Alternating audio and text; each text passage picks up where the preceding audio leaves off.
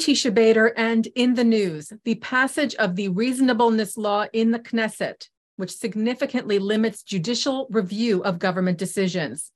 It is the first major law to go through in the judicial overhaul, which has caused a deep and painful divide within Israeli society and deep concern on the part of American Jewry.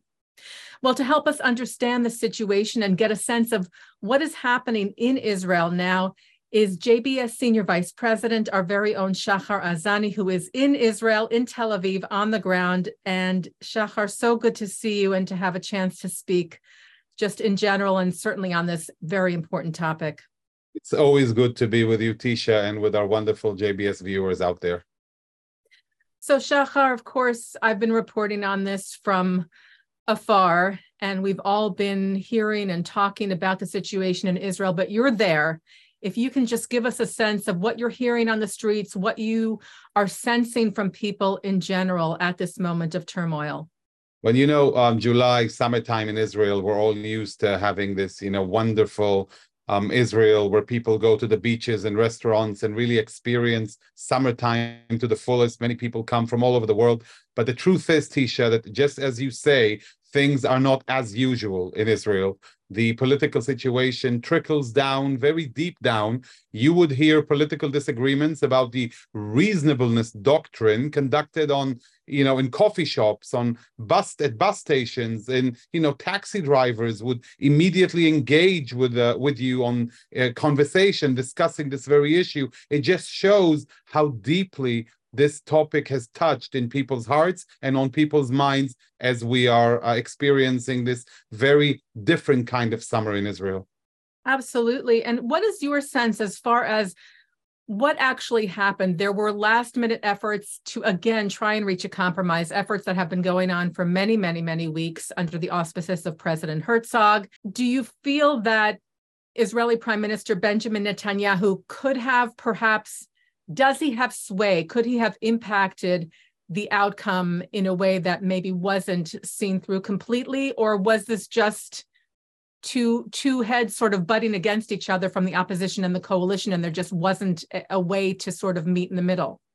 Well, let's first talk about the Prime Minister. There are two schools of thought on this issue. One claims that Prime Minister Netanyahu is very much in charge of the entire process and is able to manage it and control it, and everybody else is a mere puppet.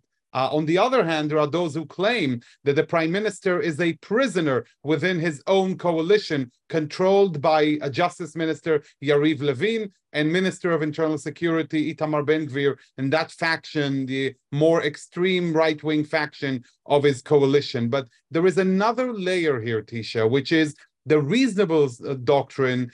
It may be a legal issue, and we can dive into it happily. But the reality on the ground is it's a representation of the fragmentation within Israeli society. It's two camps who are using the reasonableness clause to bend each other's arm in this continuous struggle. If a few months ago, when the Prime Minister declared that there will be a pause in legislation, the protesters and that side of the map immediately proclaimed victory, some of them claiming, we showed it to them, we told them how it's done, we made sure they can do it. These kind of, boisterous manifestations of, joy trickle to the other side. And there you see the coalition being very adamant at passing this amendment to the judiciary basic law by saying, you will not stop us, we will show you. So the middle section of Israel, if you want, the mainstream is being stuck in between the extremes, the extreme on the protester side who say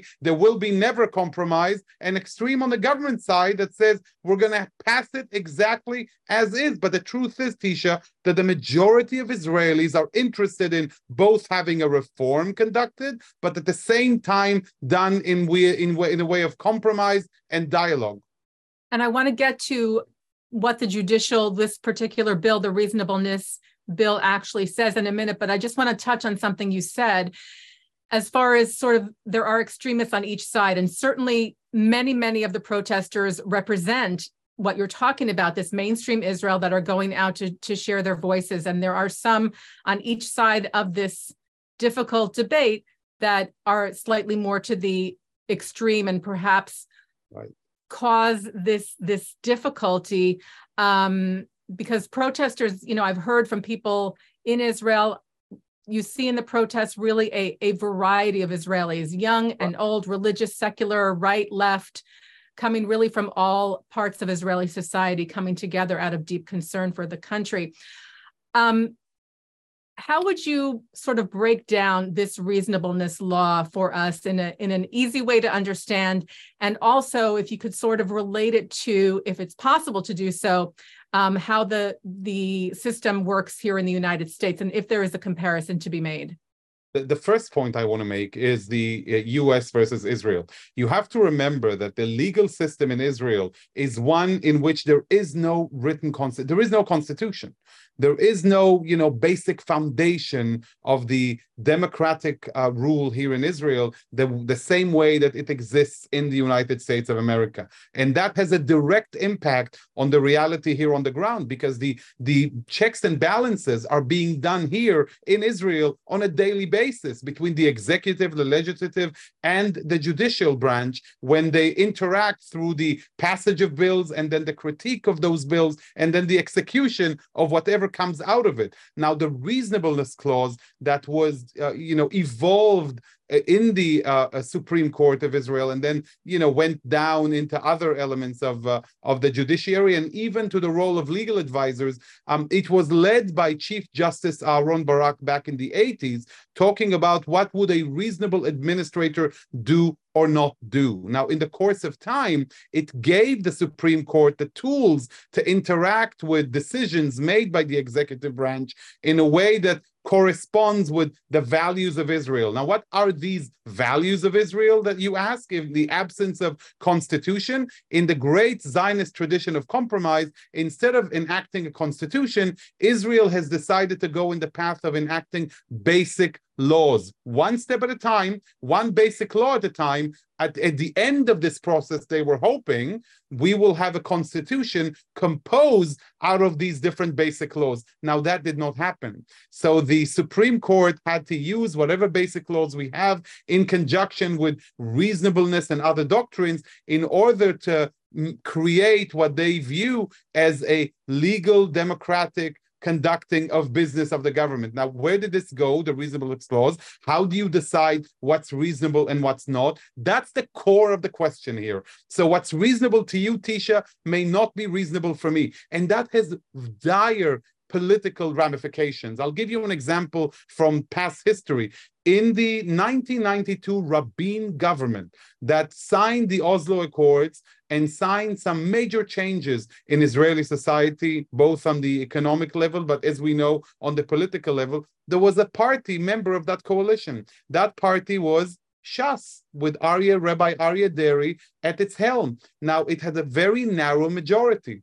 Aryeh Deri at the time was indicted, and Prime Minister Rabin decided to keep him in position, not to fire him as a minister, because he needed Shas to be part of the coalition. And the truth is, Tisha, that Israeli law allowed him to do so. And yet the Supreme Court looked into that decision made by Prime Minister Rabin and decided that it would be unreasonable for the prime minister to keep Aryeh Deri in his position, therefore twisting the arm of the prime minister to fire Aryeh Deri at the time, taking Shas out of the coalition and creating a very difficult life for Prime Minister Rabin and the Labor-led coalition at the time. So we're talking about a reasonableness clause that is very impactful on the ability of the government to function, hence the desire by a government to gain more control of its decisions. And if I want to represent those who support this judicial overhaul in the realm of reasonableness, we need a way to execute our policies and execute our decisions rather than relegated to these unelected justices. So the main issue here, you would say, is not necessarily the idea of any reform, because, as you mentioned, there are many in Israel who feel that perhaps some reform is necessary or some reform is acceptable, but the sort of pushing through of this unilateral bill without broad consensus and Exactly. without the ability to compromise on perhaps some reform. It's being pushed through in a more extreme fashion. If you look into reasonableness, for example, what this amendment do, it completely eradicates the court's ability to use reasonableness as an element in judicial decisions as it pertains to the government or anything else that the government does or ministers or others. There has to be a way in which some decisions are immune from reasonableness and some decisions aren't. This kind of blanket a decision that no use is allowed at all is the one thing that we did not want to see. Now, there are elements within the protesters who see no compromise whatsoever. But again, the majority of Israelis, including, like you said, within the protesters, and the majority of the Israeli public would like to see some necessary amendments conducted, but in a way that is respectful, in a way that bends on compromise rather than on sticking it to you. We're going to show you that these are the kind of expressions that were made by members of this coalition. Minister of Internal Security Itamar Ben-Gvir came out with a tweet that was extremely, he was trolling the protesters. He was telling them, we're going to show you that we're going to rule and we're going to do everything we want to do. This is not how you conduct such sensitive business. This is not a one-off decision. This is a major fundamental element in the structure of our legal system, and it cannot be done haphazardly. I was speaking to somebody who is an Israeli American and sort of trying to understand the situation from a perspective here in the US of a country sometimes divided politically. And they said the difference in Israel is it's so personal. The country is small. And this is a personal fight. You take it personally. And on the other hand, someone who's protesting on the other side could be your neighbor, could be your brother, literally your brother, or somebody, a good friend. And this is an added layer of what the Israel element of this is different and so sensitive. The fact is, like we said before, reasonableness, this legal discussion, and not just reasonableness, the entire judicial overhaul or reform discussion is legal, but it's very much personal, like you say, and it's a reflection of the divide within Israeli society. You can imagine that, being in Israel, you get an immediate sense of reality on the ground. And it has been a while, Tisha, since I've been hearing these expressions of, secular versus religious and Ashkenazi versus Mizrahi and all of these things that surface up and they take relevance in this discussion. Like if you come from the periphery, then you support the reform. If you come from the affluent cities of the beach cities of Gush Dan or Tel Aviv or Haifa, then you are against the reform. Even when you look at this week, right before the vote, there were demonstrations for and against the reform. And it was very telling to look at the buses locations where they left from for the pro and for the anti, because you could see that those who support the reform, buses were leaving from Judea and Samaria and the periphery cities of Israel. And those who were against the reform, you see buses leaving from Tel Aviv, Ra'anana, Herzliya, and Haifa. So that's the divide that exists in Israel today. And there has been more and more reflection of this divide that goes beyond reasonableness. It became, I'm going to show them who's in control. I'm going to show them who's in command. And this is a very dangerous path to go through, especially on a week when we commemorate Tisha B'av. And I want to get to more on Tisha B'av in just a moment. But I want to ask you, Shahar, so given what you just said, are there Israelis who perhaps voted for Prime Minister Netanyahu who are not pleased with how things are going because they didn't necessarily vote for Ben-Gvir, they didn't necessarily vote for Smotrich and for their views who many view as extremist? Talk a bit about that part of the picture. But absolutely, Tisha. If you look into some of the polls conducted, you would see that as opposed to the coalition majority in the Knesset today, which is a 64 members of Knesset majority, the polls indicate a level of support right now for Netanyahu's coalition at around 53 to 57.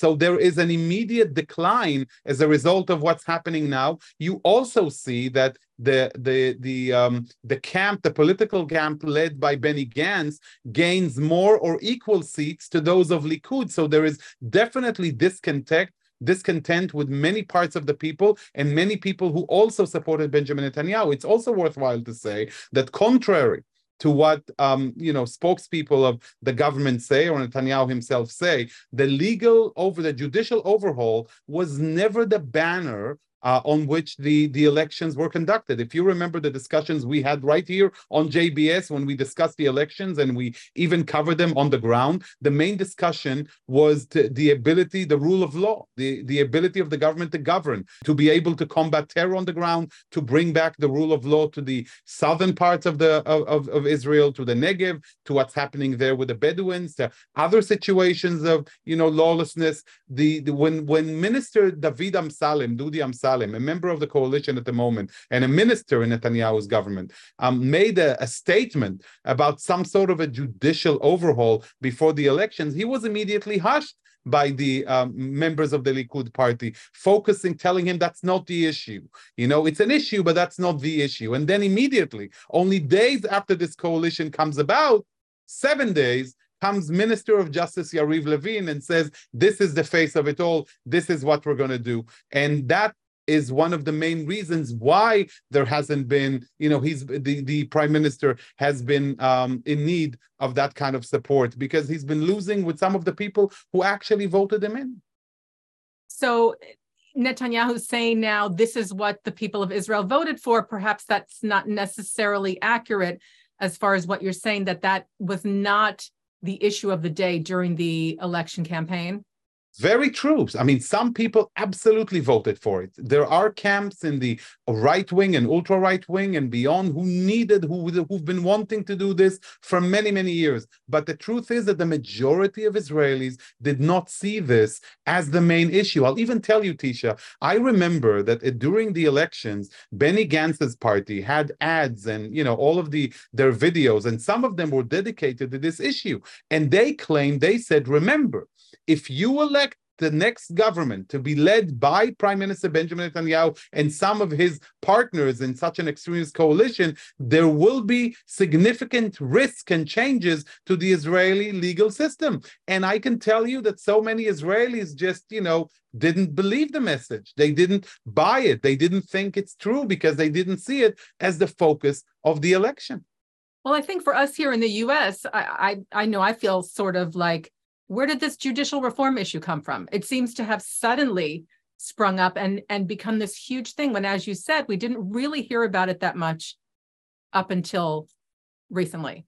Well, Yariv Levin, Minister of Justice, has been harboring this judicial overhaul for many, many years. He's proclaimed many a time of his desire to move forward with this, and he was always stopped by Prime Minister Benjamin Netanyahu, who always defended the legal system. Now, again, I'm not saying that the reform is all negative. There is a serious need of reform. Right. Chief Justice Aaron Barak, in a famous interview, said a few years ago that when he was asked how come there are no more Moroccan Jewish justices in the Supreme Court, he said, I couldn't find one. Now, the Supreme Court should reflect the texture of the Israeli people wherever we are, and for the people of Israel to have faith in the Supreme Court. So there is a need for change, but the need must be done with a scalpel, not with a hammer.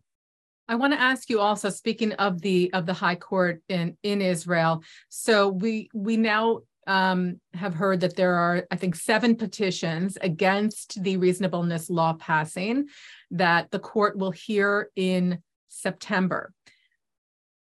Is there really anything, is there a situation where the High Court could actually strike down the Reasonableness Law, or would that be an incredibly rare and unusual thing to have happen in the Israeli system as it is now? First of all, let's talk about how the Supreme Court uses the reasonableness doctrine. In the course of time, the Supreme Court has only used it to nullify a decision of the government around 22 times. So the court is being very cautious in the execution of this authority. At the same time, the fact that we have that doctrine in existence within the Supreme Court is in and of itself a deterrent to the administrators and the executive branch from taking decisions that might be deemed as unreasonable. So in this regard, it ran its course. But what is the court going to do now? The first layer of it is the amendment, this reasonableness clause amendment, is an amendment to a basic law. So a basic law is higher than an ordinary piece of legislation. And so regardless of which basic law this is, the Supreme Court will be cautious in the way it handles basic law. In addition, it is attached to the basic law relating to the judiciary itself. And historically speaking, the Supreme Court never touched upon its own authority when it comes to such amendments, again, because it's exactly the manual it's supposed to work by. So how does that work? Thirdly, we don't know how serious the threat is as far as the Supreme Court, how the Supreme Court views this kind of threat or move. And if it does so, if it views it as a threat, it might use its power and deem that this reasonableness amendment might be unreasonable, even though, if you ask me, I wouldn't bet in this direction. Shahar, what do you think as far as talks now? Would they have any effect on the law that was already passed, or would that really only relate to future judicial reform laws being considered in the Knesset? As far as Netanyahu saying, we're still open to talks, we can still reach agreements, is he talking about changing anything that was already done, or is he talking about judicial reforms moving forward? Well, first of all, Tisha, the fact is that there is a possibility to reverse the law. There is absolutely that possibility. But we go back to the issue here, and the issue is trust. There is no trust between the parties, and especially after the protesters and the anti-reform camp has been dealt a significant blow. And when I say significant blow, I mean not just in the Knesset halls, not just, not adhering, not listening to any of the warnings of the economists or the heads of the IDF or others, but also on the ground when protesters clashed with Israeli police that night in Tel Aviv. Many of them ended in the emergency room in Ichilov. That did not contribute to the sentiment of the people and to the sense of trust between the parties. So far, there has been no discussions between the coalition and the opposition. There has been no trust, and it remains to be seen. I'm hoping, based on, I don't know if you saw that, but I'm sure that many of our viewers might have the famous video from the train station in Jerusalem, where you see pro and anti demonstrators for the reform, and they were reaching out to one another. You saw that, Tisha? It was so moving. I mean, it was a little ray of light, maybe, in this difficult, dark time. Exactly. So that's what I'm holding on to. Reaching across and shaking hands and high-fiving. I think one person started it, and then a few other people, joined in, sort of reaching across the escalator, acknowledging we're still brothers. We still have to live here after tomorrow or after the next month or whatever. We have to find a way to live together, right? Exactly. And who knows, maybe the politicians will imitate that will of the people, and here is the biggest frustration. And next week on JBS, I'm going to be speaking with Professor Yuval Elbashan, who is a centrist, who was at the center of the president's compromise, and who has been very much intermixed. His compromise was not accepted. He was criticized by the opposition and by the coalition, which means he was on the right path. He will explain to us exactly all of the elements of this reform. And he said a couple of days ago that especially on the reasonableness clause, everything was already in agreement. They were already on the same page. People knew exactly where they're going to go. They're going to allow for this here. They're not going to allow for it there. Everything was already there. And it was only that deep sense of distrust and the desire to beat each other up that prevented us from reaching a compromise. And I'm sure, I am so, I pray that we will steer away from that path of extremism that brought about the terrible destruction that we experience as a nation. I go back to something that former Prime Minister Naftali Bennett said when he assumed position last year, when he said, that the rule of Jews over Judea has always been in the area of 8 decades. Like we were never able to move beyond that. And he's hopeful that in this case, we will be here in perpetuity. And for the first time, you see such divisions in our 75th year, and it's really worrying. So the ray of light that you're mentioning is super important, and the hope that the political system will imitate the real people of Israel. And referring there, of course, to Tisha B'av, which is being observed across the Jewish world. And as you said, we commemorate the destruction of the first and second temples in Jerusalem. And this idea of sinat chinam, of baseless hatred, which was thought of as one of the root causes of the second temple's destruction. And the deep, deep concern is to do everything to avoid reaching that terrible, terrible point, as we're seeing this profound discord and divide in Israeli society. And President Herzog offered a message on social media on the eve of Tisha B'av. So did Prime Minister Netanyahu, both calling for some sort of unity. Herzog really spoke about it in depth and trying to find a way to heal and to find cohesion again within Israeli society. And as you said, hope and pray that that is in fact the case, and that, as you said, the mainstream, the majority, the centrist, and even those who perhaps feel more on the right or on the left, but at the end of the day realize that compromise, as we teach our children to be able to reach compromise, even on the toughest issues, is what you need to do to progress as a society. And it's also worthwhile to state that President Herzog's message included, when it came to the judicial overhaul, a direct, pointing a finger at the fact that the side that has more power is the ruling coalition. And it's incumbent upon the prime minister and the ruling coalition to do more to reach that much needed compromise, because we cannot continue on this path for much longer. This may take Israel in very dangerous directions. I can tell you that one of the main topics of conversations today was about the secret summit that was conducted between Hezbollah, the terrorist organization in Lebanon, Hamas, of course, and notorious Hamas in Gaza, and Iran, and in which they discussed the developments in Israel, and they decided that it would be unwise of them to start anything with Israel at the moment. They should allow Israel to rot from within so that they may strike at the right time. These are terrible pieces of news, and I hope that our leaders in Jerusalem are listening carefully to it. We should all heed the warning of the past. Absolutely. And remember all that is good and the beauty that we do see in Israel. You're there right now. There are, it's still about the people, the beautiful diversity that we see in the state of Israel, in the country, the love and care that people have for each other, which hopefully can override even the most difficult political divides and societal divides.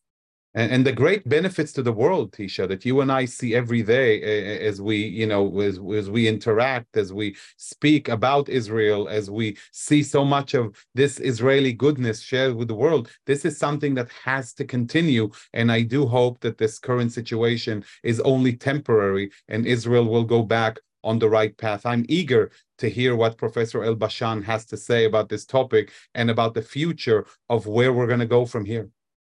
Well, we look forward to watching that program, Shahar, and so grateful as always for your perspective, for your giving us a sense of the feel of what's happening in Israel now on the ground. And of course, we hope as well and believe that at the end of the day, unity and understanding and compromise will win out, and we'll find a way through this difficult situation. If we only take a moment to realize, just like you said, Tisha, what a great miracle Israel is and how fortunate we all are to live at a time when Israel is so prosperous and strong. Just to hear, see the youngsters on the streets, to see the people all around, to see the country being built, to see the beautiful roads. It's truly inspirational. And this is something we must carry on with. Senior Vice President Shahar Azani, JBS's own, thank you so much for joining us on the ground in Tel Aviv. to share with our JBS viewers the situation in Israel, and we hope absolutely for the very, very best. Thank you, Tisha. And thank you, as always, to our director, Sloan Copeland, to our transmissions manager, John McDevitt, technical manager, Michael Paley, producer, Carol Lilienthal, and thank you for watching In the News.